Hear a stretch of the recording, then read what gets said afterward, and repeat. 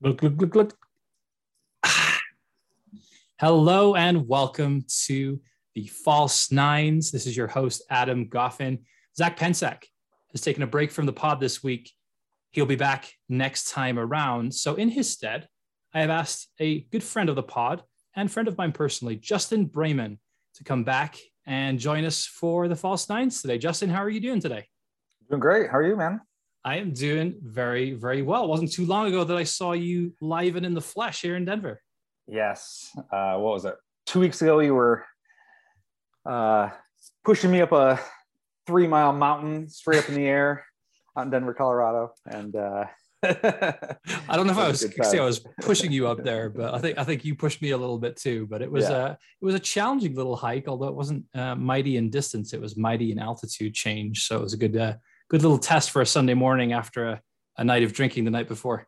It was, yeah. No, I had a great visit back to Denver where I spent 5 years of my time and love to come back. So, but back in the mitten here for the pod tonight. So thanks for having me. Yeah, of course. Yeah, welcome home to the mitten indeed.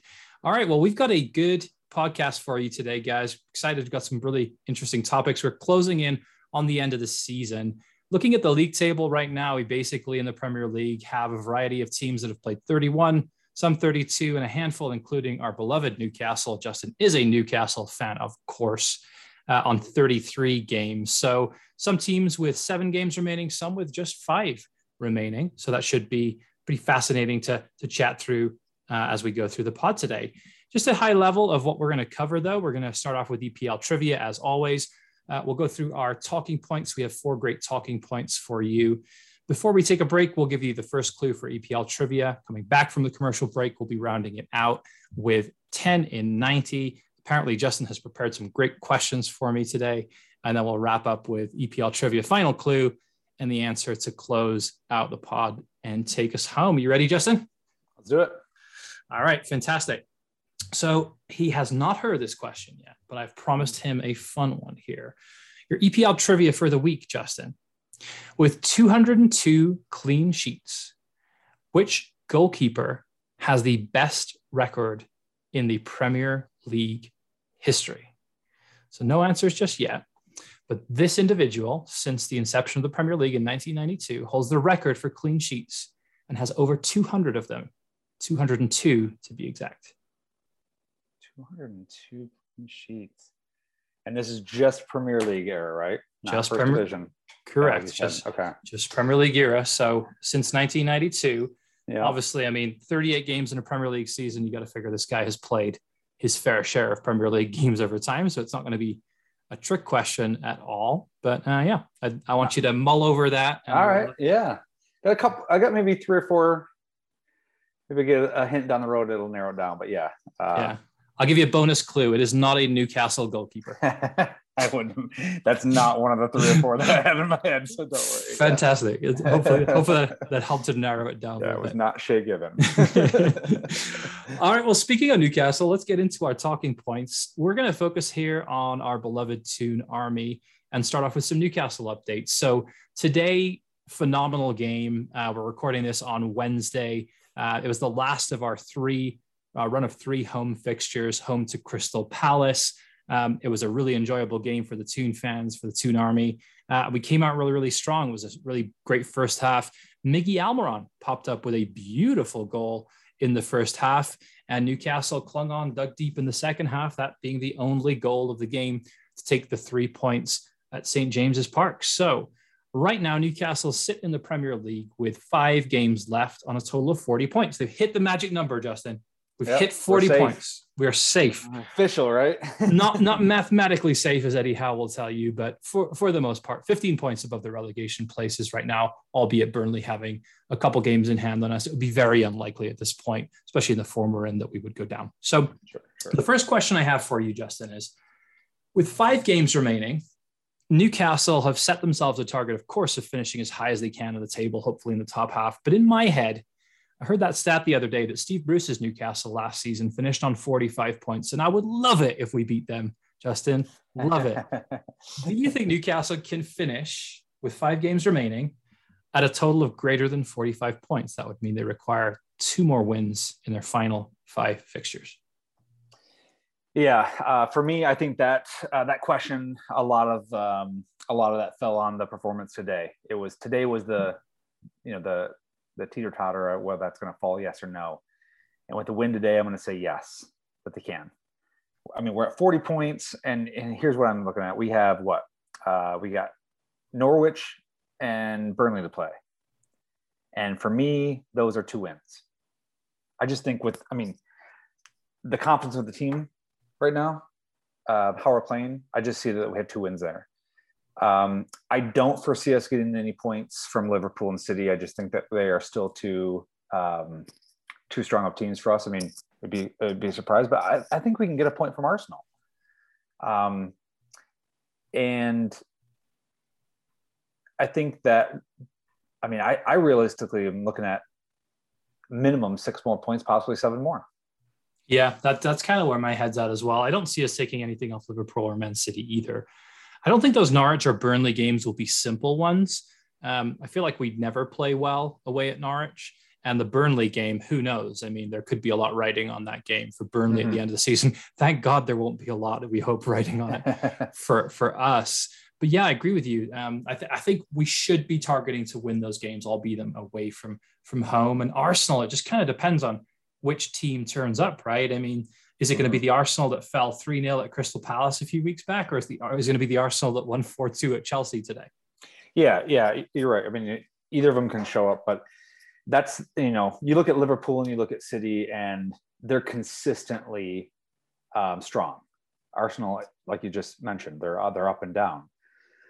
So, I'm gonna roll the dice and say that we catch them on maybe a down week, and we draw with them, get a point from that game. And yeah, Norwich and Burnley are both going to be fighting.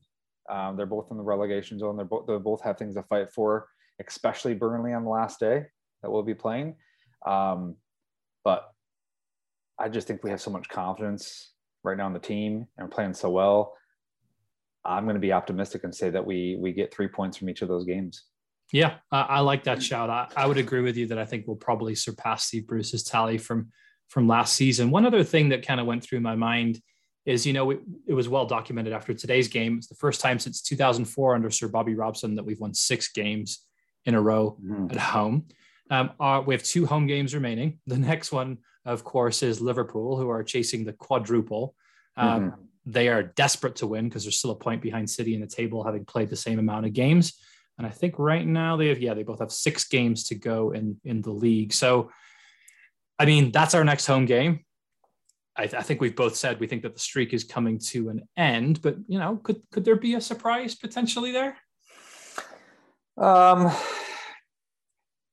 As optimistic as I'd like to be, I watched Liverpool versus Man U. Was that just yesterday, right?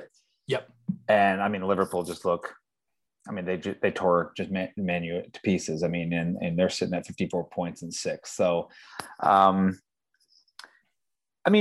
any day it could happen, and it could happen. It's happened before, but I feel like if we're being realistic and to not get too pull down in the negative with Newcastle right now and expect them to start winning all these games right now in a couple of years. If you ask me that question, I might have a different answer for you, but I feel like this year I'd like to see them put up a good fight, but I don't expect us to pull any points from that. I think Liverpool are too strong. Yeah, I'd be thrilled if we could kind of keep an undefeated home streak going versus necessarily be expecting 3 points from that game, because there is probably at this point more riding on it for Liverpool than there will be for us, given that I think we both agree that we're at safety now. Yes. So yeah, should be an interesting one though. I feel like we always play decent against Liverpool. Like we usually take the lead and then lose 3-1 is kind of our MO, right? A couple goals. John Joe Shelby, I know, scored an early goal a couple seasons ago. I think Jethro Willems put us ahead at Anfield as well. Yep, so that's right. Yeah. So we'll see how it goes though. All right, let's pivot over a little bit to Eddie Howe now. And I wanted to take a while to speak about Eddie Howe and the impact that he's made since he came into Newcastle as manager in November. So a stat I prepared for the pod today was Steve Bruce took charge of the first 11 games of the season for Newcastle and took from a possible 33 points, 5 points. Since then, Eddie Howe has come in and has managed 22 games for Newcastle. So an available 66 points. He's taken 35 of those.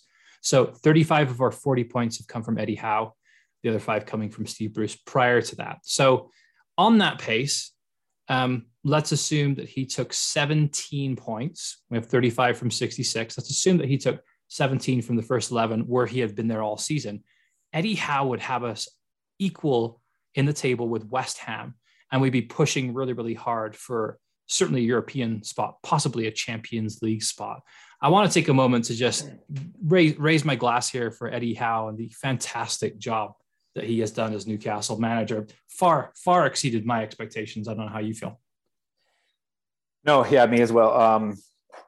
I think it was, he had a great run with Bournemouth and everything he did there, but it was a risk. It was a bit of a risk, right? Not necessarily proven as a manager to get to the heights that you're kind of talking about. And, you look at the numbers that you just said for if he had been there from the beginning of this season to where he might be now, where the team might be now, that gets me thinking ahead for him next season with a summer transfer window. There's a lot of, I think there's still a lot of fans out there who feel like he's just a stepping stone manager, right? Where the club and the owners want to be in 3 to 5 years seems so far removed from where we've been, and even where we're at right now, is that he's going to get us there, but then we're going to get another manager. And man, I don't know. The more we move along with this team and what he's developing in this team, and the unity and watching these players fight, I think he has a shot of being the manager moving into those higher heights. Yeah, it's interesting with the club. Say that. Yeah, I think it's fascinating you say that, because I was in the exact same spot, right? When he came in, Eddie Howe for me was like, there are other names out there like Unai Emery, Antonio Conte, like real marquee managers, right? And, we went for a fairly safe appointment, I would say, all around in Eddie Howe, but an exciting English prospect. So that kind of got me a little bit jazzed for it. But I think at the same time, I was where you were at in thinking like, this is a stepping stone, right? This is somebody that's coming in 1 to 2 years, and he's on a 2.5 year deal, right? So he's got 2 years come the end of the season. And I imagined us kind of hoping that we stay up with him and then him transitioning. But now I could potentially see Eddie Howe being a longer term manager of this football club. And Zach made the point a couple of pods ago that, potentially his next job after leaving Newcastle could even be the England management job. Yeah, I fully agree. I know I've expressed that to you before, that I could see him in that role. And time will tell. I mean, next year will be a big challenge for him. It's going to be a big leap. I mean, it's not going to always be, an increase, an incline, I don't think, with the team, but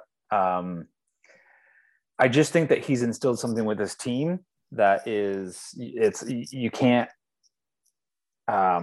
ignore. And I mean, it's working. It's fun. They're fun to watch. I'm so proud. I mean, today we watched them and I just was like, I'm so proud to watch this team and how they're playing and how he sets them up. And, and even some of the decisions that were, I was asking for, even texting with you during the match, being like, hey, we need to get some fresh legs and some subs in, and being like, why is he not making these changes quicker? And he didn't, but it works, You see those players, even when you think a couple of players, you're like, hey, maybe Wood or somebody else needs to come off. You still see them fighting and working as hard as they can to the end. And you can just see that that's instilled with them, that he doesn't need to make that third sub until stoppage time. So, it's really fun to see.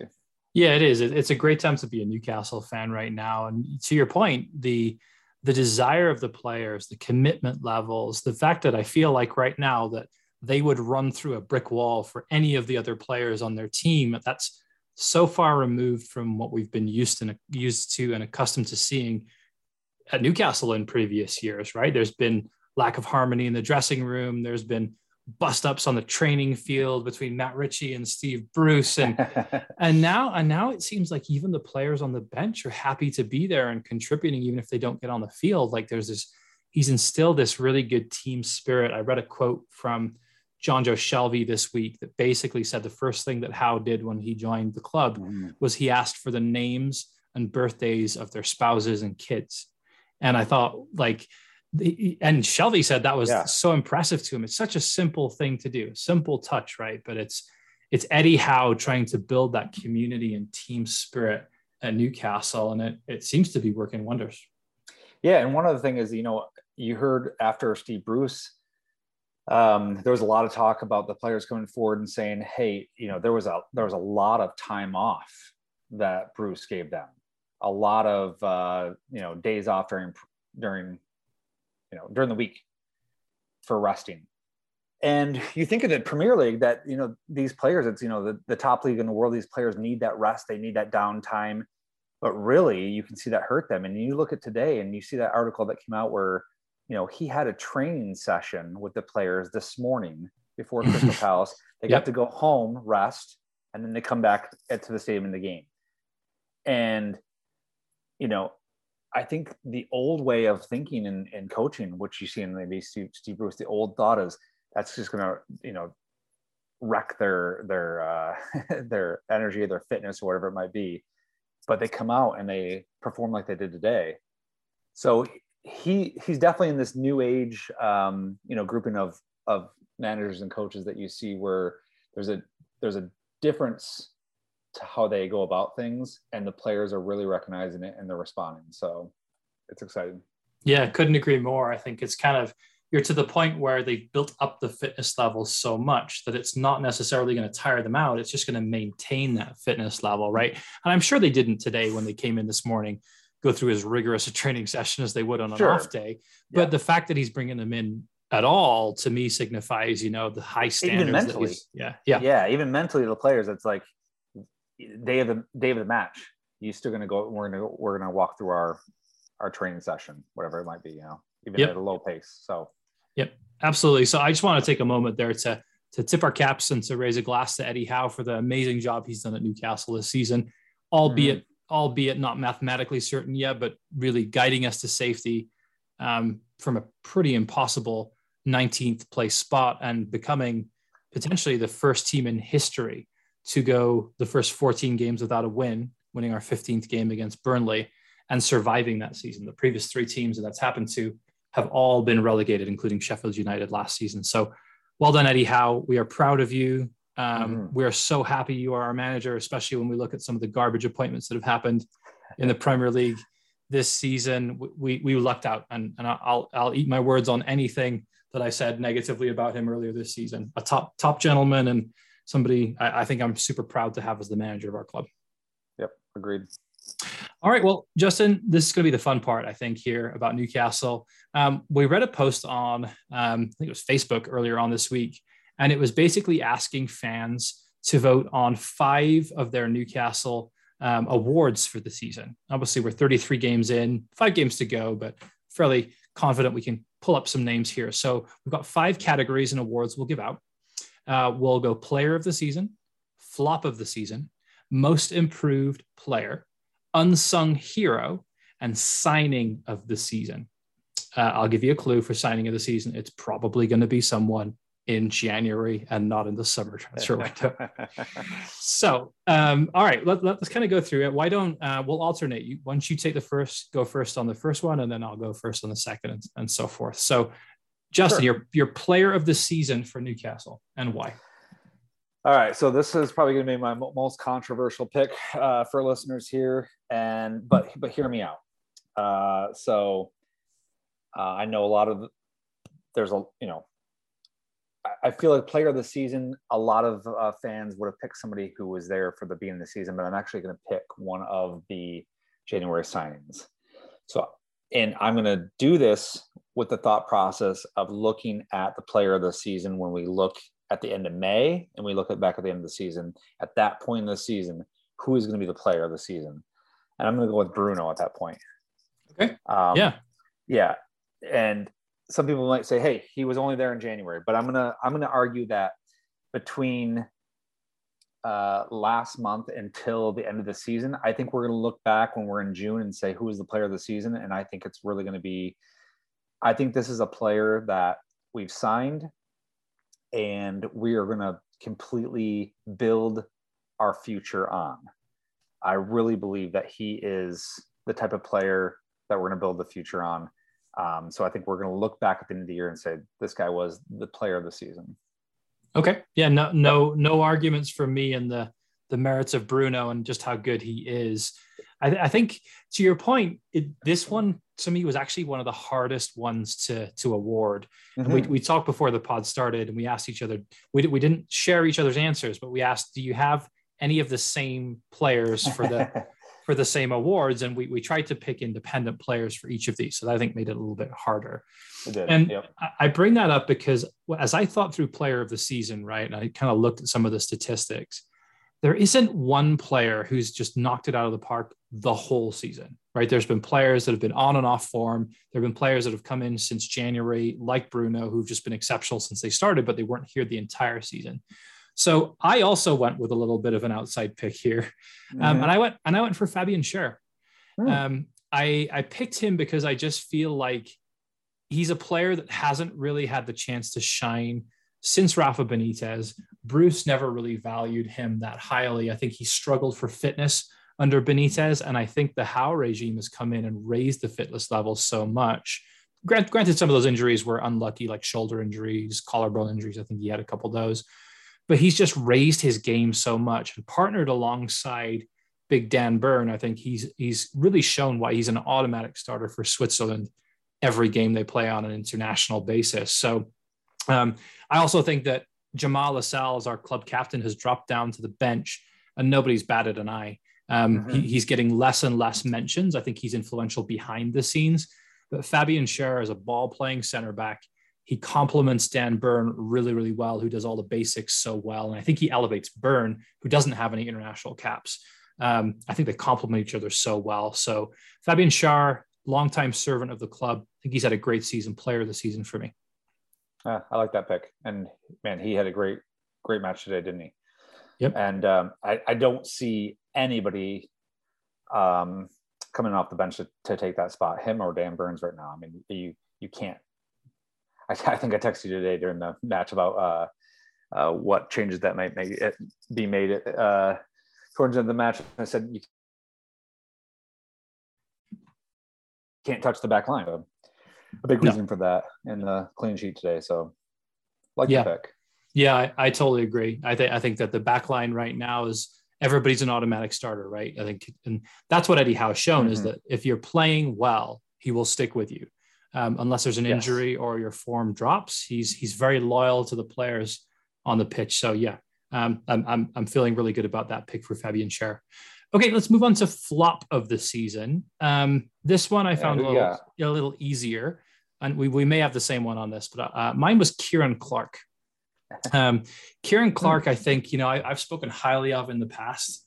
I think that, he's a defender who on his day has done great things for us and has been one of our more solid defenders before obviously picking up Dan Burn in the January transfer window. But Clark, for me, he's just had really an error-strewn season. I think the low light of it was kind of, you can make a 50-50 bet here between getting sent off early, hauling back Teemu Pukki against Norwich at home in a must-win game for us. We ended up only taking a point from that one. So 10 minutes into the game, he gets sent off and we have to reshuffle and see out the rest of the game with 10 men for 80 minutes. And then the other thing that I thought was really bad was they went off on the Saudi training camp. And we had a friendly in front of the owners, the new owners of the football club. And he gets sent off for violent conduct, a petulant kind of kick out at one of the local Saudi players on a Saudi team. And you're just like, what are you doing? It's a friendly game. So basically their impression of him is this guy. And I think honestly, those things contributed to him not being included in the 25-man squad after the January transfer window. I'm not sad that he's going at the end of the season. I think we need to upgrade on players like that, but I thank him for his service. I think at times he's been a good defender for us. But yeah, I'd say a big flop based on the opportunities he's had and what he's shown on the pitch.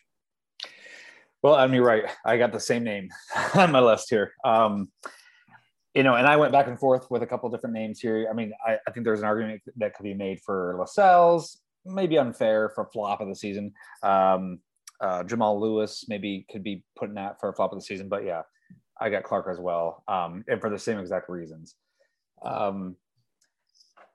I think when you look at, guys who are, we just talked about how strong the two center backs are right now, who's going to take those spots. Nobody currently is. But if you got anybody who's going to be actually pushing for one of those spots and deserves it, he's fallen way out of favor. I think fitness, why, or, just his, the run he's been on. But yeah, the big thing was that, the way he kind of went out in that and I mean that I had the picture at the end of them like shaking hands and making good of themselves, but that can't look good, right? They tried to rescue it from a PR standpoint. The damage was already done to his standing at the club at that point, Kieran Clark. Yeah, and when you look at what we talked about earlier, the unity that Howe has brought into this team, it's there's a lot of momentum in that in a positive way. And if you're a player in any way who is kind of rubbing against that and, even a little bit, even a one-off like that, sorry. I mean, that's why I don't want any players to come in the summer who have those negative attributes, because I don't want it to, poison that spirit that we have. So yep. I got the same name on mine. So. Okay. Yeah, great point as well. I think on the upsetting the apple cart piece, right? I think you're absolutely right there. I'm sad that you get to go first on this next one, because I feel like we'll probably have the same answer. Most improved player, go ahead. Most improved, yeah. Hey, there's arguments to be made for maybe Frazier or Kraft or some of those guys that they've in the past maybe month or so come out of nowhere, but got to give it to Big Joe. Joelinton. I mean, you look at where do I even start? The player he was last year with Bruce in this team and the struggles he went through, and trying to make him a center, a striker and then a winger and all these things, to have Howe come in and just put him in this new role for this box midfielder and have him be just a beast in that role, solidified that role. He's going to start in that role every game he has, and he should till the end of the season. By far most improved for me. Yeah, that's my name as well. The one thing I wanted to kind of make a point on here was related back to Kieran Clark being flop of the season.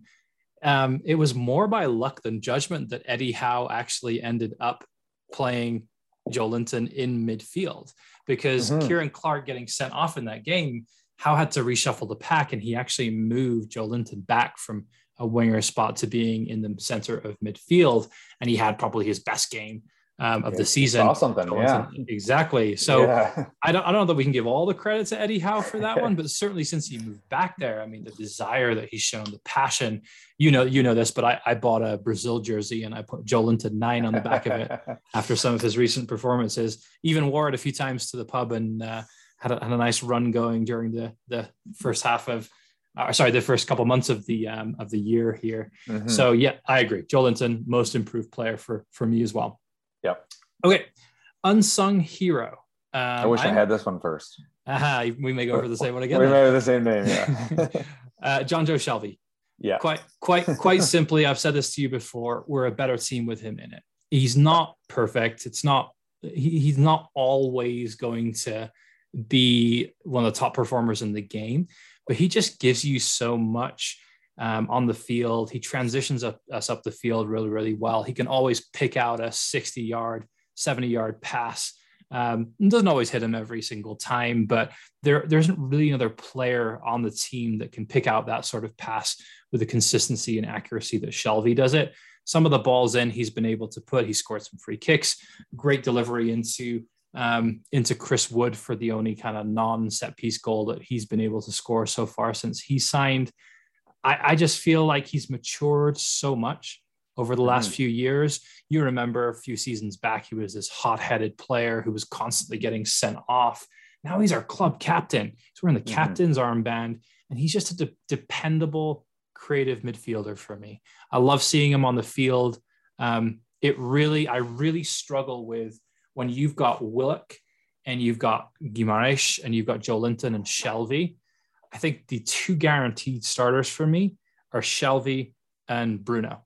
And then I struggle between the last two with Joelinton and Willock, and Big Joe usually kind of comes out because he offers more different skills, I think, than the others. And, I'm okay with Willock coming off the bench if you're playing three in the middle of the park for that. But yeah, long-winded way of saying Jonjo Shelvey is my unsung hero for this season.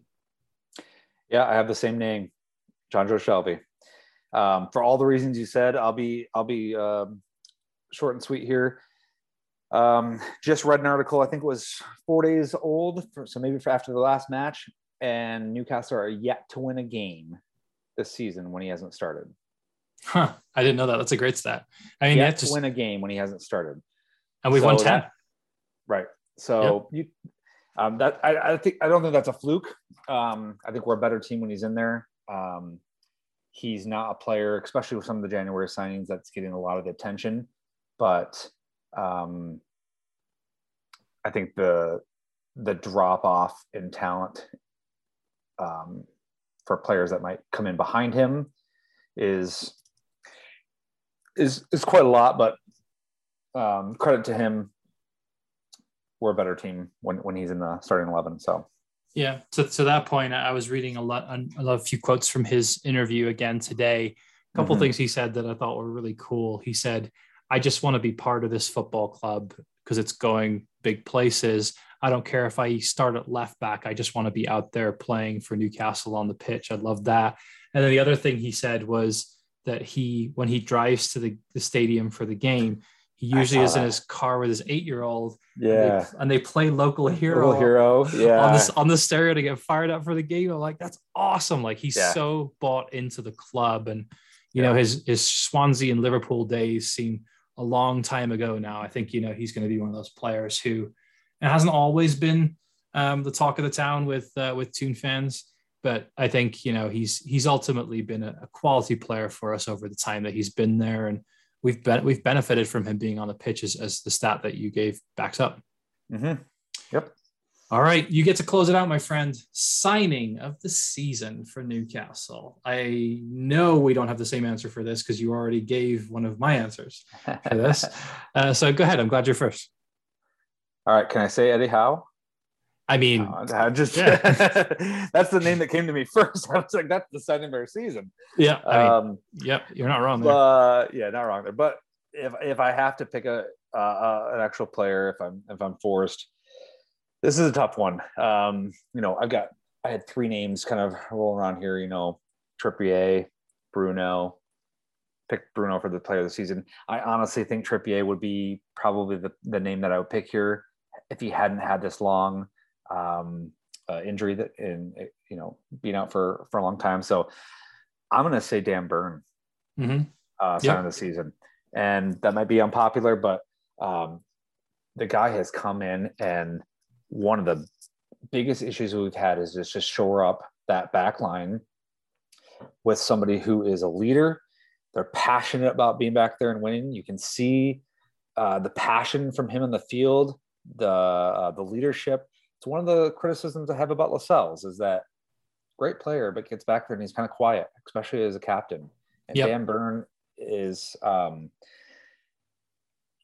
he's just, he's a Geordie fan growing up and just came into the team and he's just short up that back line and just love watching him play. So smart. I think for all the defensive issues that we've had for a long, long time, a signing like that, have somebody come in and really shore that up is huge for us. It's really, really, it's a lot bigger than a lot of the flashier players that we see, and we're having fun with right now.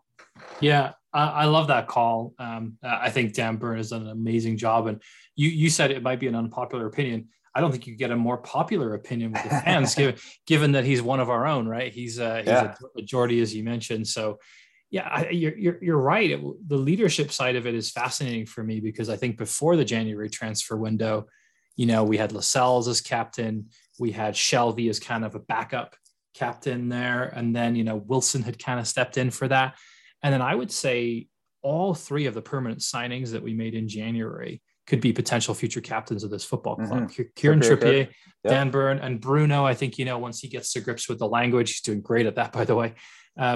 Just the desire from him on the pitch and the level of commitment that I think he brings would make him a natural captain. I'm sure he's very vocal as well, as much as he can be given the language barrier. So I don't think necessarily Matt Targett would be a vocal leader. I see him as a little bit more subdued, but his game does the talking. I think he's been great too. So on my end, I actually was torn between Kieran Trippier, again, hard because of that, but I went for Bruno, right?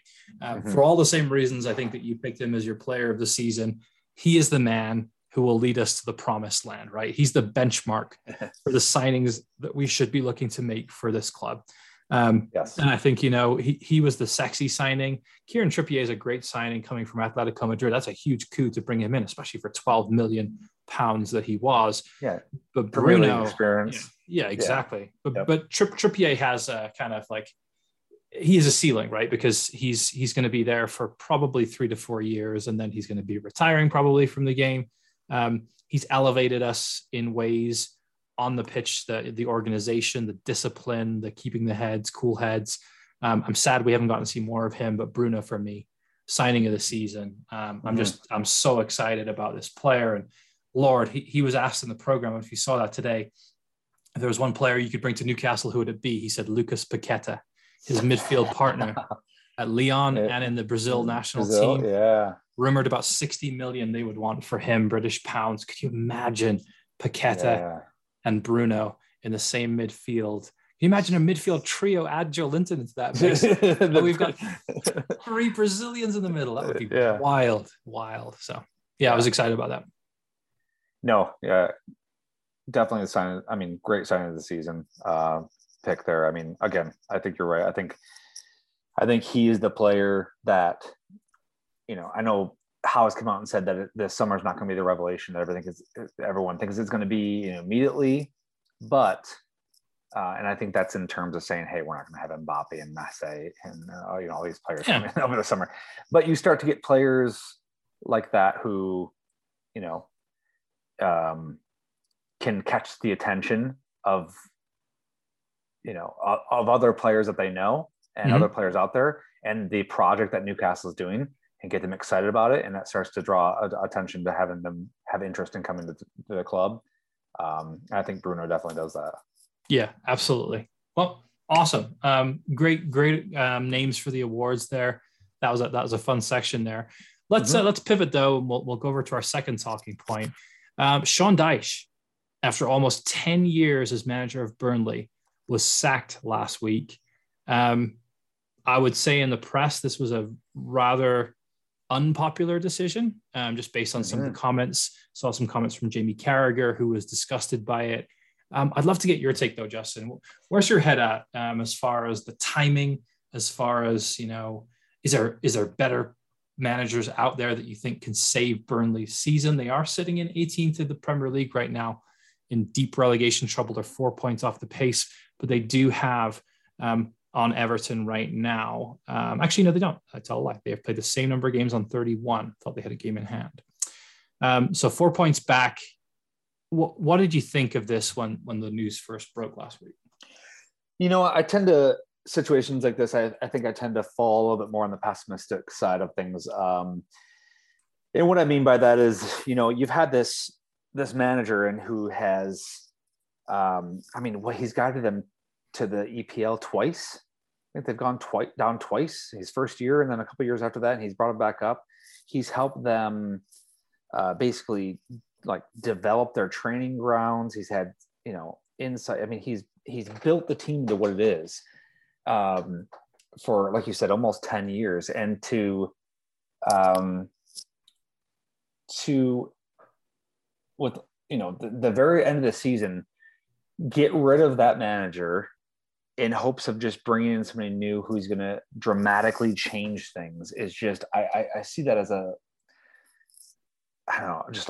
desperation gasp, instead of just relying on the person who knows the club, who knows the players in and out, and can try to see it through. And if it doesn't work out, it doesn't work out. But I don't know.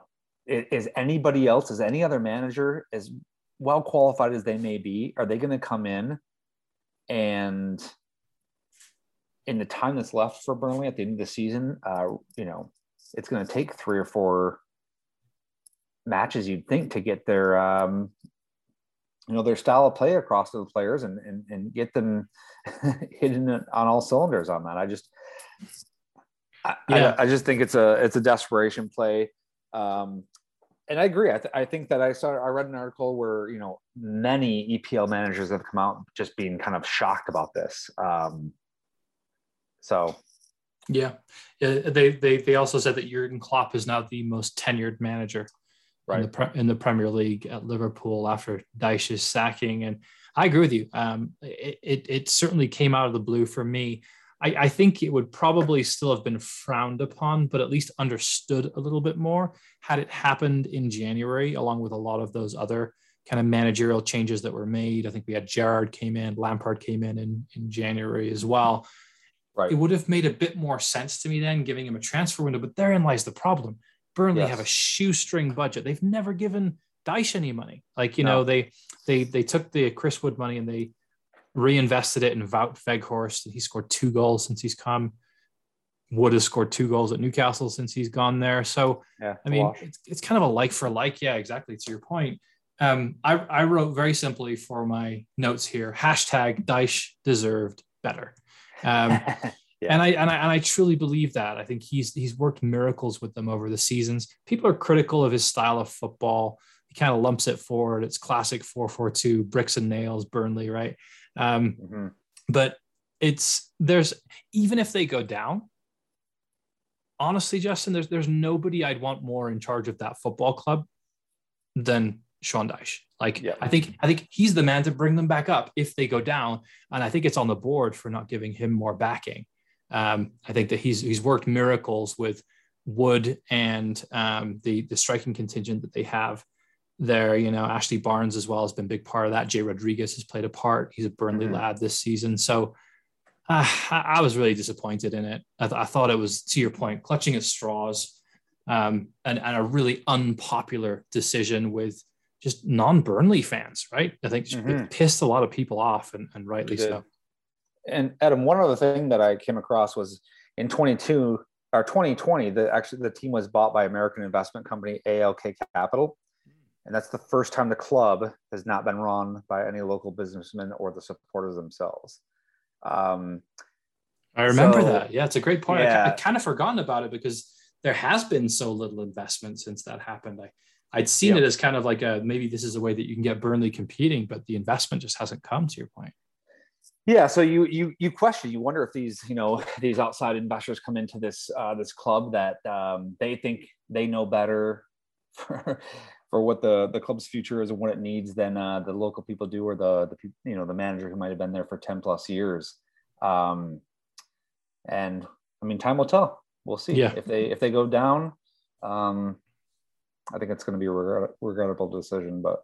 Yeah, I agree with you there. I think it's very evident that they didn't have a game plan, or if they did have a game plan for sacking Dyche, their number one candidate, they would have announced him by now, right? So that's a great way to pivot into the kind of the next manager odds right now. The favorite right now with the bookies to jump in and take charge is Chris Wilder at 7-4. We've got Sam Allardyce at 2-1. Wayne Rooney, who's already ruled it out, wants to stay with Derby even after their relegation from the Championship at 15-2. Michael Duff, you probably don't know a lot about him. I had to look it up. He's a former Burnley player, retired from playing in 2016 at Burnley. And he's now the manager of Cheltenham and has taken them from League Two to League One and is gaining a lot of plaudits there. He's at 10-1. David Unsworth, 12-1, another former player. Slaven Bilic, 14-1. Chris Hughton, 14-1. Rafa Benitez. What a story that would be. 16-1. I think we're getting into saves Burnley. the fairy tale land now. And then Ole Gunnar Solskjaer, 20-1. Daniel Farke, 20-1. I mean, he might actually be a reasonable shout there.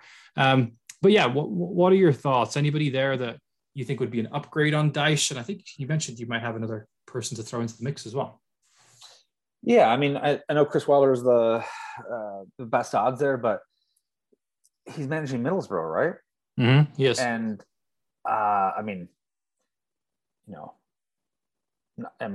get into a little bit later on in the conversation if we dive into the championship promotion race here, but I don't think that Middlesbrough are written off from that race right now.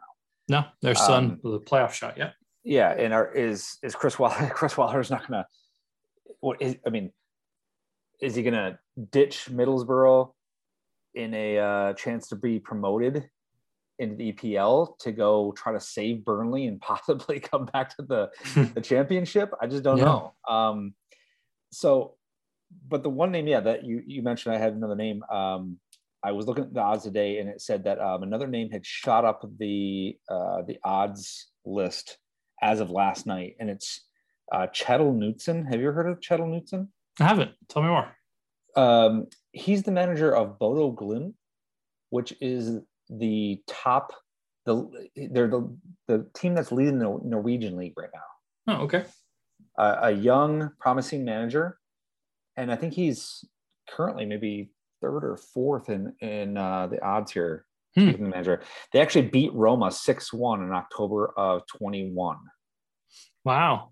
Yeah, I think in the Europa League. So he's actually set up a really good lineup, and so a couple of Norwegians there in the mix. But interesting. Okay. Yeah. I mean, for me, a promising young manager, kind of on the fringe like that, might be the better option than some of these names that we're running across who have.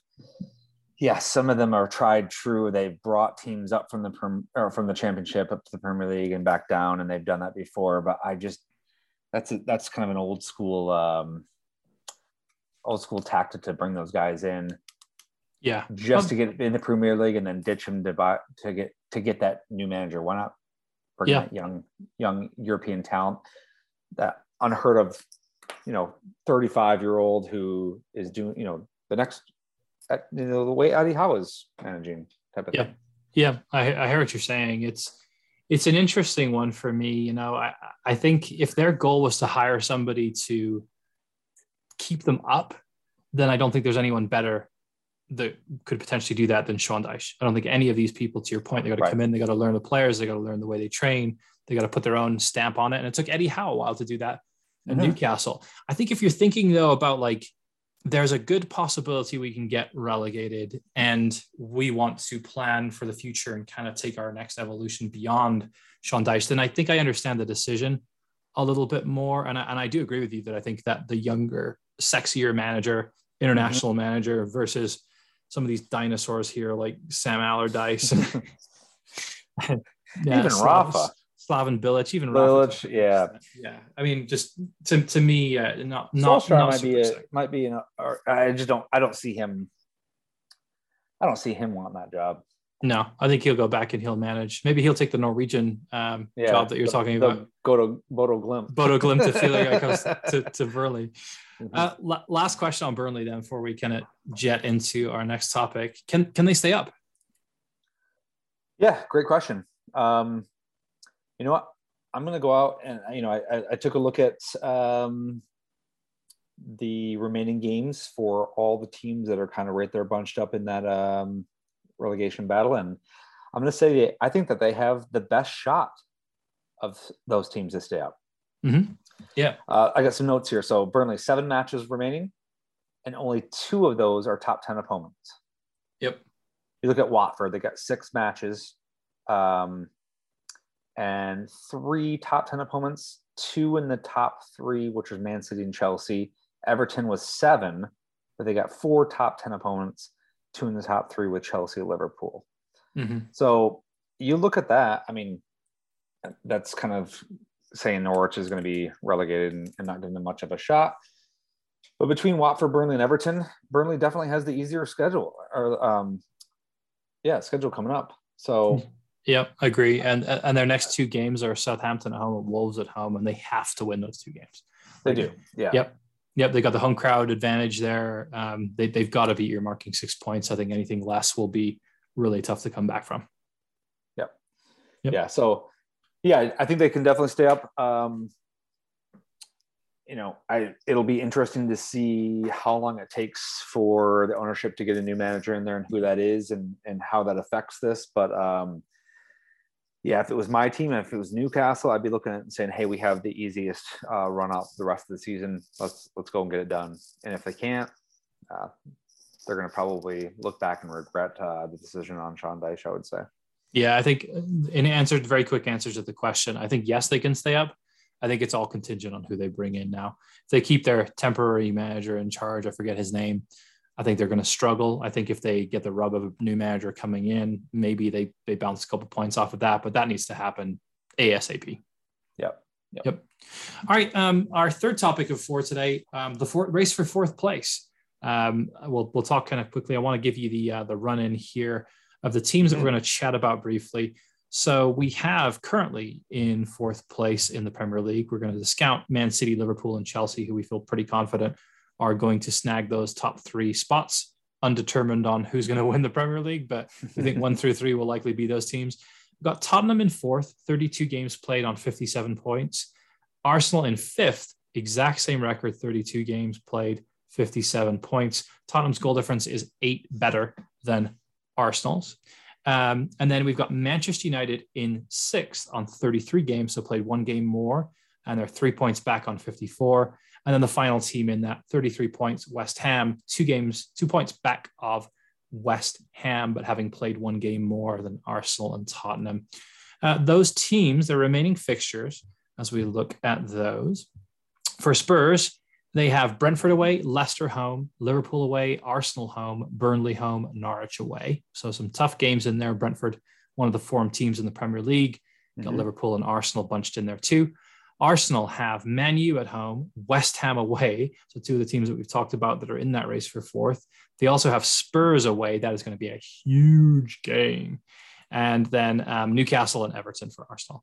Man U have Arsenal, Chelsea, Brentford, Brighton, Palace, and West Ham. Tough run in for them. And West Ham have Chelsea, Arsenal, Norwich, Man City, and Brighton. Perhaps on paper, one of the hardest run-ins of those remaining teams. In my opinion, I think we can safely discount based on form and how far West Ham are back, Manchester United or West Ham. Would you agree with that one? West Ham, you said? West Ham and Man United, I think. Yeah, I mean, I was going to go on a flyer with Man U and say, hey, if they bring in, there's the talk about bringing in Erik ten Hag. Yeah, and what he does if it's end of the season though they're talking about for that one. They're not talking about. Is it? Yeah, they've got Rangnick through the end of the season, and then they want to bring in Ten Hag for the summer. Perfect.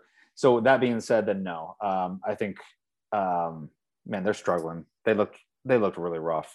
They need a reboot. I mean, yes, they played Liverpool, and Liverpool are great, but they just got played off the pitch from the past couple of times I've seen them. And with that run out, even with I think you said that they're playing West Ham and a couple in there, but I don't see them competing again until next fall. So yeah, I agree. Okay, we're looking at Tottenham and Arsenal. So if we're looking at those 2 teams, then Justin, let's focus and hone in on those. They got to play each other. They got to play each other at the Tottenham Hotspur Stadium. I think 3 games from the end of the season. So they've got a few games before that. Next 3 fixtures, Spurs have got Brentford, Leicester, and Liverpool. Brentford away, Leicester home, Liverpool away. That's a tough set of fixtures. Brentford are flying right now. They've won 4 out of their last 5 and drawn the other one. And then Arsenal have Man U at home, who we know are not playing well right now, West Ham away, and then Leeds at home. And Leeds still not technically safe either, so I could see them pushing hard against Arsenal as well. If you had to bet on it now, knowing that Spurs has the superior goal difference, is it Spurs or Arsenal for you? It's Spurs for me. And it kind of goes back to when we started the pod here and you asked about can Newcastle top that 45 points, right? And, me looking at Liverpool, Man City, and not getting any points off those, but really feeling that Arsenal is a team that we can get a point from. If that matchup with Newcastle was Tottenham, I'd probably say no. We'd just get the 6 off of Norwich and Burnley, and we wouldn't get that extra point. Again, I just think Arsenal is too up and down right now. They're too hot and cold. Yes, they could go on a hot run here. You said they're playing each other, right? Correct. Yeah, 3 games from the end of the season at Spurs. Yeah. I don't see them winning that match. Yeah. I wish I could. I usually like to be a little gutsy with my calls here and go for the underdog. I just don't see it here, though. I think Tottenham secures that spot. Yeah, I think it'll be another layer that I just dawned on me. Brentford away for Spurs in their next game is going to be Christian Eriksen playing against Spurs. That's going to be a really interesting layer there. So he'll be up for that game, no doubt. Obviously, there's a lot of respect for Spurs. I'm going to go the opposite way here. I'm going to say Arsenal. And I would say let's put a little wager on this just to make it interesting. How about $20 on this? Spurs versus Arsenal. Let's do it. You got the slight Zoom handshake right here. Exactly, there it is, right there. You've got the +8 goal difference here, so you got a slight advantage, but actually the exact same record in terms of wins, losses, and draws on the season at this point. It is, yeah, 18-3-11. That's right. So it's very much at an even race here. So I'll take Arsenal, take Spurs, and listeners will find out what happens come the end of the season. All right, our last topic for the day is the championship promotion race. So I want to kind of give our listeners a quick overview here. Why do we care about this? We care about this because these are teams that we're going to be talking about next season potentially. Fulham have already confirmed their place in the Premier League next season. The talk of the town there is Alexander Mitrovic has smashed the championship goal scoring record, which was previously, I believe, 32 or 33 goals that Ivan Toney broke last season for Brentford. Mitro's got 4 games left in the season and already has 40 goals on the season. So Fulham are up. They are on 42 games played with 86 points. Right behind them is Bournemouth on 41 games played, but 9 points back on 77. Those are the 2 teams. Fulham confirmed as going up, but not as champions yet. Bournemouth with a healthy lead of 4 points over the 3rd place rivals, and also with 2 games in hand on them. So I think it's fair to say that Fulham and Bournemouth are the most likely ones to go up, with Fulham already confirmed in the automatic promotion spots. And then, of course, we've got this interesting premise we don't have in a lot of other leagues called the playoffs. So how that works, listeners, just to refresh anybody that isn't familiar: 3rd place, 6th at the end of the season, 4th place, 5th. And then the winners of those 2 games basically play in a one-off at Wembley to decide who goes up. So you could potentially finish as low as 6th on the table and still get promoted. That has happened many times. So Justin, I know you've done quite a bit of analysis on this. I'm going to turn it over to you to really talk about the teams that are left that could potentially qualify for the playoffs. And then I'd love to hear your take on who you think might snag it this year. Sure. Well, yeah, like you said, Fulham's in, and I'm going to say Bournemouth will secure that 2nd spot. Huddersfield only has 3 matches left. They can only finish on 82 points, and they're in 3rd right now, right? If they win out, and they're 3rd, yep. Bournemouth is at 77 with 5 matches left, so I don't think there's any real risk of Bournemouth dropping that. But things get fun when you look at 3rd through, really, I'd say even down to 10th. I mean, you're looking at, we're looking at Sheffield sitting in 6th right now at 66, QPR at 63 down in the 10th. I mean, that's bunched up right there. Yep.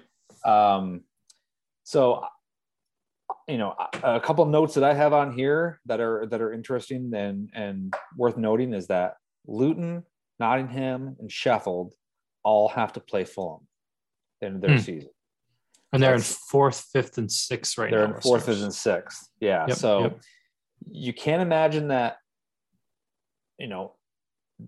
that with what Fulham's doing right now and the run they're on, you can't imagine that all those teams are going to win out of their games. So that's kind of interesting. But to Fulham mail it in, given that they're about to secure the league and they don't really have a lot else to play for. Yeah. Is it a good time to play them? Yeah. Yeah. Good question. It may be, but I'm breaking down all the teams and who they have to play. And I honestly think there's one team that I think is going to squeak into that 6th place who has a pretty easy run out here. And I think that's going to be Middlesbrough. Interesting. Okay. They're in a poor run of form right now, but we talked a little bit about Chris Wilder. Obviously he's got the pedigree there. Say more about the run-in. I'm curious to hear who they've got left. So they've got Swansea, Cardiff, Stoke, and Preston. Okay. So compared to the others who have to play either Bournemouth or Fulham, almost all the other ones have to play, one of the top 2 teams here. They don't. And they are currently 3 points off the 6th place spot. Yep. So I think having a little bit easier run out. I think we're going to be looking at Huddersfield, Luton Town, Nottingham, and Middlesbrough. Okay. Yeah, I think that's a good shout. I like that. And then so let's assume that the 3rd, 4th, and 5th stays the same with Huddersfield, Luton, and Forest in some sort of order like that. Sure. And then you have Middlesbrough that make the playoffs. Who's your pick of those 4 teams to make their way to the Premier League next season? And I'd love to see Middlesbrough, just so we could have a little bit of a Northeast derby of some sort. The Tyne Tees. Yeah. But Luton Town. That's who I'd be rooting for. I love it. I want the I'd same love to thing see too. it. Yeah. There's a bunch of hype around it right now, and a lot of talk about their stadium and this small confines of their little stadium. And can you imagine that being an EPL away trip for Newcastle next year? Yeah, amazing. I mean, the ground you're talking about is Kenilworth Road, and yes, the big issue with it is that it's a very small, number one, and Luton are trying. And Rich, a friend of the pod, who's helped guest host before, is a huge fan. He's talked about it at length, but right now they're still in that stadium, and you have to enter. Some of the gates and turnstiles are basically in between 2 terraced houses, so you have a house to your left and a house to your right. You could literally throw your trash into their yard as you're going by. So it'd be fascinating to see the Manchester Cities going to the Lutons. In the Premier League next season. Yeah, I think just for that reason it'd be fun, and so I'm kind of rooting for them more. What do you got? Who you got? What are you thinking? Heart says Luton Town. Mm-hmm. Head says Huddersfield. The form they're in right now, they're playing very, very well. They've taken 10 points from their last 12. They seem to be on a good run. Forest, I think, also are another good shout. I think Huddersfield or Forest would be probably my 2 picks there. If I was pushed on it, probably Huddersfield. I think Fulham, Bournemouth, and Huddersfield, all teams that have recently been in the Premier League. I think Forest will have some sort of mental hurdle to overcome because it has been so long since they've been in there. Mm-hmm. Remains to be seen what Sheffield United do, but they're not in great form right now either, in 6th spot. Yeah. It'd be fun to see Millwall with West Ham. That rivalry's been dead for years, right? Be some feisty derbies in that one, and probably not good ones. There'll probably be some violence that happens if Millwall make it back to the Premier League. So, mark my word, I think Middlesbrough makes a run for it here, though. Nice. Yep. I like that call. Cool. Yep. All right. Well, before we take a quick commercial break, let's go ahead and give you then, Justin, your first clue. I will forewarn you that this clue is going to be absolutely useless in EPL trivia. But a reminder, listeners, of the question: with 202 clean sheets, which goalkeeper has the best record in Premier League history? Clue number 1. This player was born a triplet. Yeah, it doesn't help at all. I know, but I thought it was a great find in terms of facts on this person. So okay. Yeah. Well, mull over I still have that. the same maybe 3 names in mind. I'll probably just pick one, but we'll see. I promise the second clue will be a better one in terms of narrowing down the field for you. So, All right. yeah, well, listeners will be right back after this. All right, welcome back to the False Nines. We're in the back half of the pod here. We're going to kick it off with 10 and 90, and then we'll give you a better clue for EPL trivia, Justin, and then the answer to round out the pod here. So you mentioned to me that you've got a really special theme for 10 and 90, so I'll get mine out of the way first here. Zach enjoys these. I hope you enjoy them too. It's hypotheticals. So really no right or wrong answer here. Just want your opinion. Okay. Question number 1. If you had the choice of pinching any current top 4 manager to replace Eddie Howe in the summer, would you do so? And if so, who would you take? So the teams in the top 4 spaces now: Manchester City, Liverpool, Chelsea, and Spurs. So we've got Pep Guardiola, Jurgen Klopp, Thomas Tuchel, and then Antonio Conte. If you had the chance to take any of those managers in the summer as we go into full-on rebuilding mode, would you want to? And if so, who stands out for you there? I'm going to say no, I don't want to. Okay. Yep. Awesome. And it kind of building off of what we talked about earlier. I think next season will be really the telling season for Eddie Howe. And I really want to see him through that. If he succeeds next year, and we have a really, really good team and a really good run, and he continues what he started, I don't want to replace him. I think he's built something special. So no, I'm not going to take any of them. I like that answer. Sticking with our homer pick there. That's nice. Right. I will push you though. Obviously your answer is keep Eddie Howe, but let's assume Eddie Howe wasn't there and you could take one of those 4. Who do you think would be the best fit for Newcastle of those top 4 managers currently? Thomas Tuchel.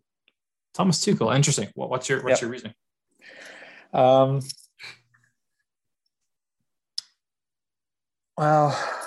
now that I say that, I was thinking of the kind of the quiet tactician individual, and he's kind of the new age manager that we see. But and the more that I kind of talk about that out loud, I kind of think that Klopp is kind of brings the emotion and gets the best out of the players there. So I might be changing my answer to go with Jurgen. Yeah, I could see why. And Zach actually asked him this question, but I asked him with just Guardiola or Klopp in the last pod, and he picked Klopp. I might go for Pep, to be honest. I think just he brings out so much in terms of the players and advances their game so much. I understand the passion behind Klopp, but he irks me sometimes, kind of pisses me off with like the whole wanting to rearrange the fixture stuff. So I would probably go for Pep, but I agree with you. I'd keep Eddie Howe as well. Yeah. All right. Question number 2, assuming they go down, are there any players you'd want to take at Newcastle from either Norwich or Watford? And if so, who would you like to take from either of those 2 teams? Ooh, Norwich and Watford. Might have to do a quick. Let me take a look at the.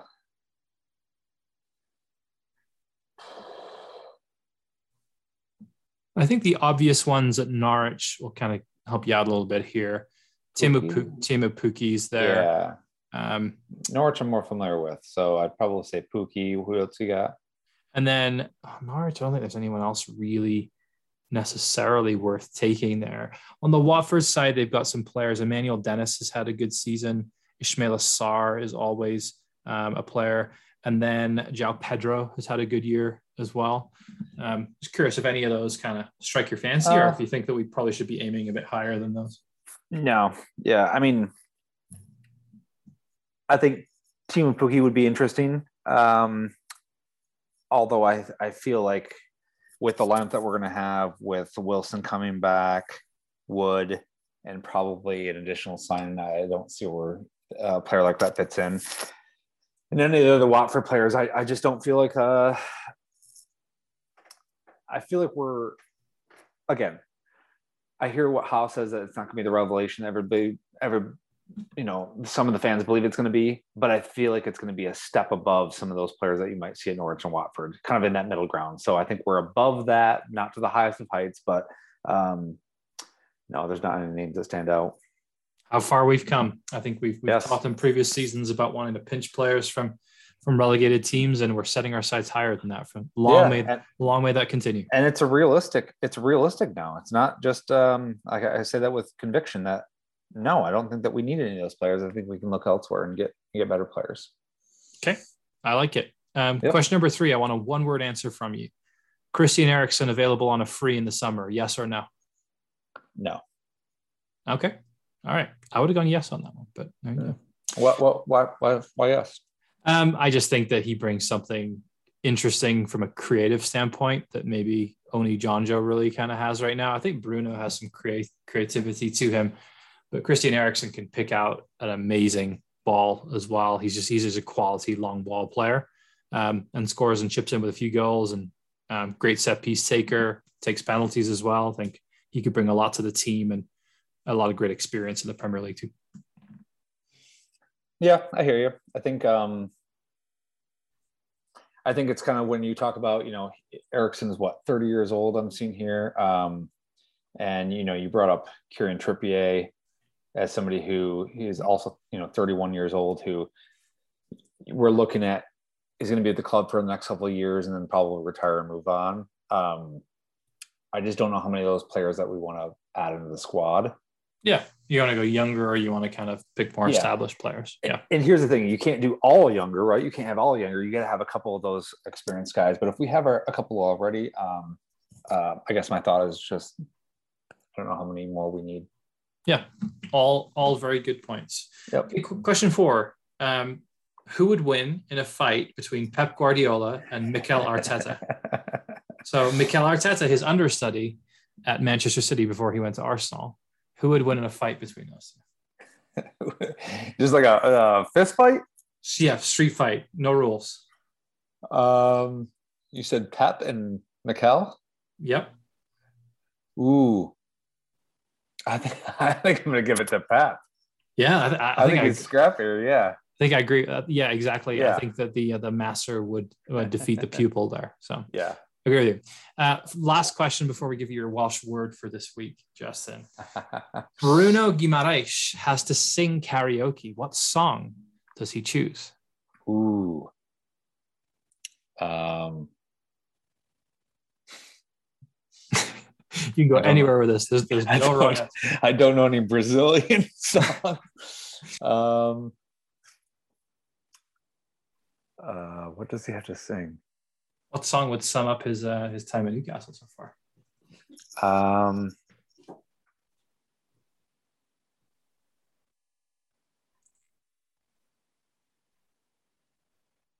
Ooh, that's a tough one.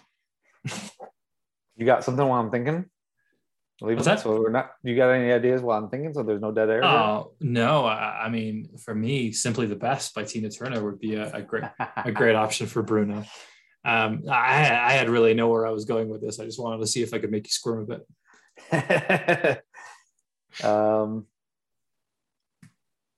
Maybe We Are the Champions. We are the champions because we will be in a couple seasons. That's right. Playing in the Champions League. Champions League winners 20. That's a great sports song. 23, 24. Yeah. You get that tattoo right now? Yeah. Yep. Be good. Imagine if Newcastle won the Champions League before Pep did at Manchester City. That would be wild. Ooh. Wild. Yep. All right. Don't know about that, but probably not. Pronounce this Welsh word for me, my friend. I'll spell it for you. CYMRU. You can write it down. CYMRU.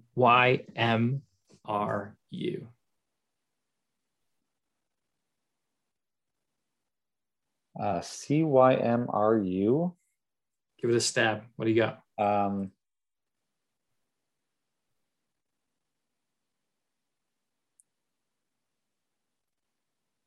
Say the first thing that comes into your mind.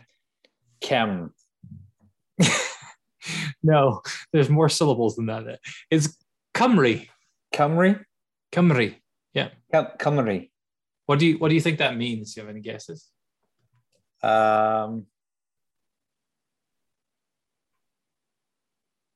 No idea. It means Wales. It's Welsh for Wales. Is it really? It is, yeah. Mm-hmm. Ah, Cymru. Cymraeg is Welsh for Welsh, and Cymru is Welsh for Wales.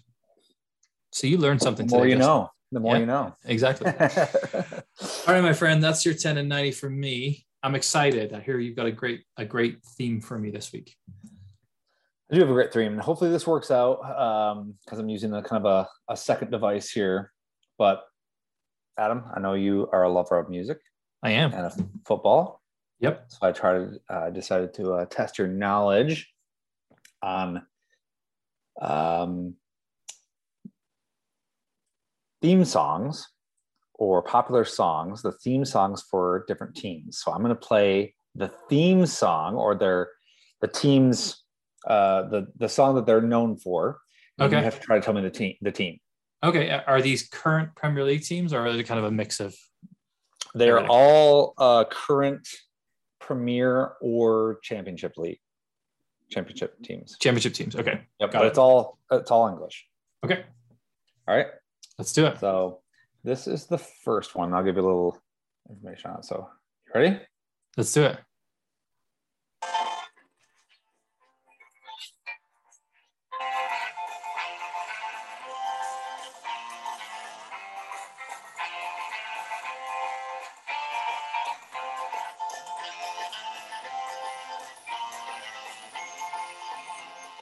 Are there any words in this song?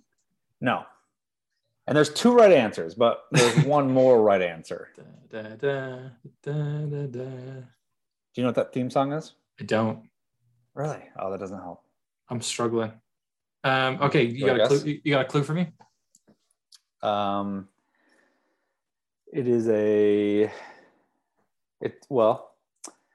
It's a traditional folk song, was a theme of a BBC TV program of the same name from 1962 to 1978. Oh my word. I'm just gonna throw a name out here then. Let's go Everton. Everton is right. No way. Yes. I just literally picked what is this? What is the song? I just picked a random Premier League. It's called the Z Cars. The show was called the Z Cars, and no the Z Cars way. theme. Everton play that as the players walk out before every match. I should buy a lottery ticket because that was a complete guess. I was going to say Liverpool for a second guess. Yeah, there you go. All right. Second one. You ready? Yes, let's do it. Here we go.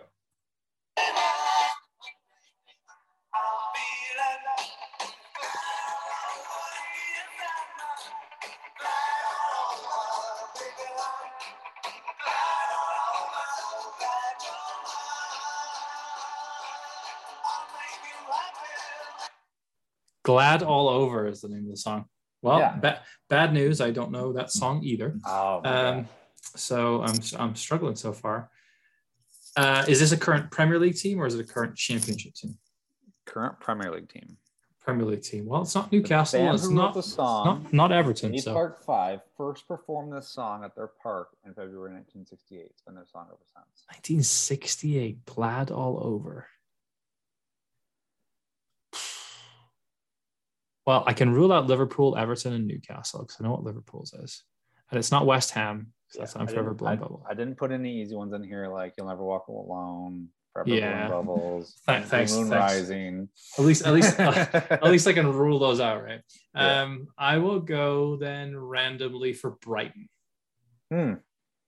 Brighton's is Sussex by the Sea. I think Sussex by the Sea. But this is the band performed the song at Selhurst Park in 1968. Oh, it's Palace. There you go. That's right. Got it. You're bound to get one of these right. If you don't have an extra at the end. I already did. I already got Everton right. Oh, you did. Oh, I'm good. Without guessing, you're about to know one of them. I can tank these. It's all good. All right. Here's the third one. Ready? Yes.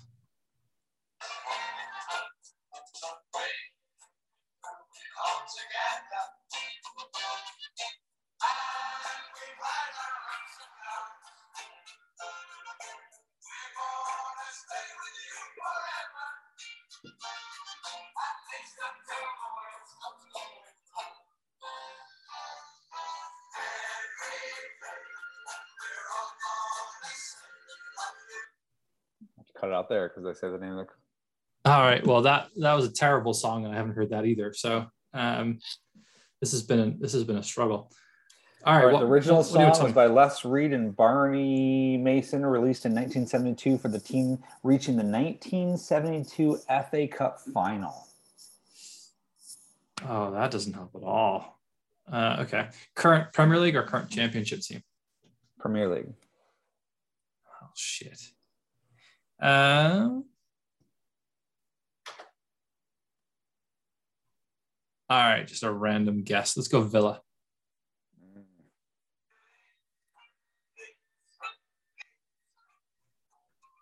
Leeds. Leeds. Leeds. Oh, shit. I've seen a game at Ellen Road too. Oh my God, that's terrible. I thought you know some of these. I thought I would too, but apparently not. Yes, Leeds. All right. Number 4, ready? Yep, let's do it.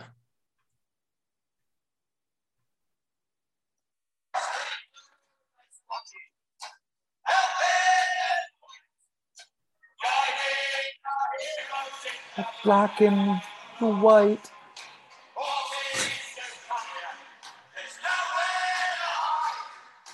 Everyone is fighting of that pride. So there's some hints in there. The black and white. Well, it's not Newcastle. It's not Newcastle. Steve Bloomer's Watchin' is the name of the song. There's some terrible songs. Is there any more background on the song? I'm guessing it's a current Championship team then, given it's black and white. Written about Steve Bloomer, legend who played for the Ram. Almost give it away. From 1892 to 1906. Consider one of the great English players. I can't give it away there. I know it starts with an R.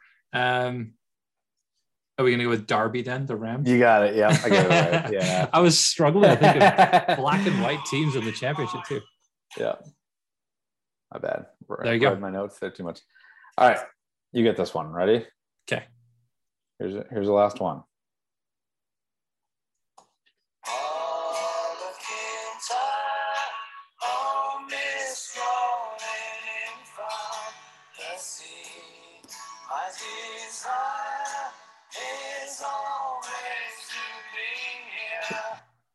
I know the song Mull of Kintyre, so I actually know the song now, but I have no idea who it's from. No. Do you know who sings the song? I don't. I couldn't tell you the artist, but I've heard the song. That's Paul McCartney and Wings. Yes, that would make sense. Okay, so then, you want a hint? Well, hold on. It's not Liverpool because that's You'll Never Walk Alone. We already said Everton, so it's not them. So this team changed the names of the lyric, changed the lyrics a little bit to fit them. So I'm guessing then it would be kind of some Liverpool-based team, and the only other team I can think of is Tranmere Rovers. So I'm going to just throw out Tranmere Rovers. It's probably wrong. I'll give you a hint. Made famous by Paul McCartney and the Wings in 1977, adopted in 1978 when this team won the first division title. They won the league in 77, 78? 78. Yeah. That would be the highest league in football at the time. Teams that were doing well at the time: Ipswich, Forest. I'll go with Forest. Nottingham Forest. Yeah, there you go. Got it. Yep. Yeah. Oof. All right. It's surprising to me that they would pick a Liverpool-based band for Nottingham. So, right. Yep. All right. I got one more just as an extra. Do we have time? Yeah, we got time. The bonus specifically for you. This is the bonus. Okay. Okay. If you don't get this one right, there's no hope for you, man. There's no hope for me anyway, so let's do it. All right, ready? Yes. Don't you worry about Pompey. You know, David Jones is down the army. We set a big trap for Harry Redknapp. Then we're going to give his football team a big slap. Now, come on. What was we supposed to do? It was the FA Cup final. The trophy was looking so fine. Well, I'm not being funny. You don't know it? I know this is a Welsh team because it's clearly they're singing it Welsh.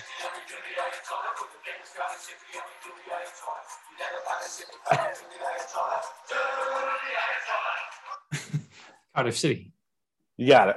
Yeah. So there's a song way back when it came out in the 90s or early 2000s. It said, "I want to see the sunshine after the rain. I want to see bluebirds flying over the mountains again." And that's another Cardiff City song there. So I wonder if that so it was originally performed by a Welsh punk band named Youthant.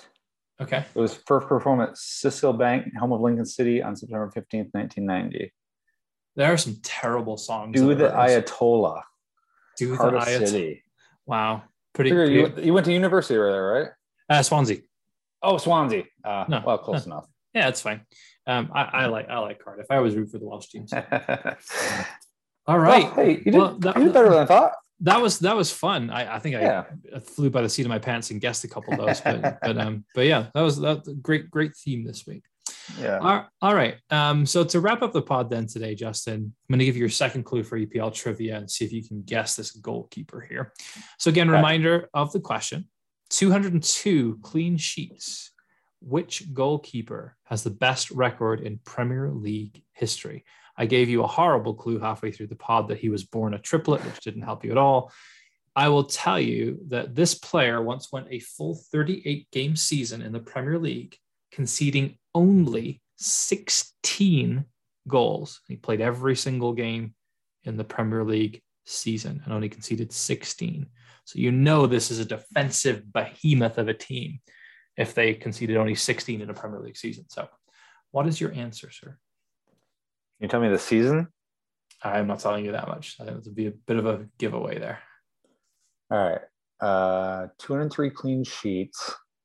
202 clean sheets. Or 202 clean sheets. Yeah.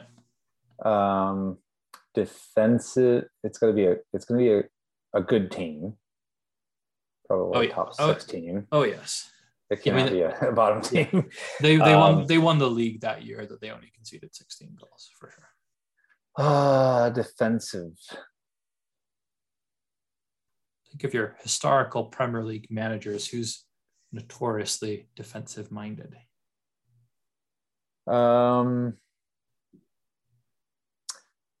I'm going to say when it comes to the top 6, the most defensive minded team I can think of historically in recent 10, 12 years, 15 years is probably Chelsea. So I'm going to say Peter Cech. Is the correct answer. Is it serious? It is. My gosh. Under Jose Mourinho. Exactly. Yep. So back when Mourinho was a good manager, they only conceded 16 goals in a season, and Petr Cech was the goalkeeper at the time. They've well done, sir. Defensively stout. They have, yeah. Now they're that helped me. That yeah. All right. Well, congratulations. You nailed your first EPL trivia question. Well done, my friend. Before we wrap up the pod, anybody you want to give a shout out to? No. Not even your wife? Come on, give your wife a shout out. My wife, my 2 daughters, Thank Dave, you. Josh, all my buddies back in Denver. There you go. of which I am one. So honored to have you on the pod. Yeah, thanks, man. It's been appreciate it. It was a good time. Yeah, it's been a fun one. Love chatting football with you as always. So but hopefully I'll have you on the pod again in the future. And until next time, footy. And I'll be looking forward for that $20. Oh yeah, you won't be getting that, my friend. No worries.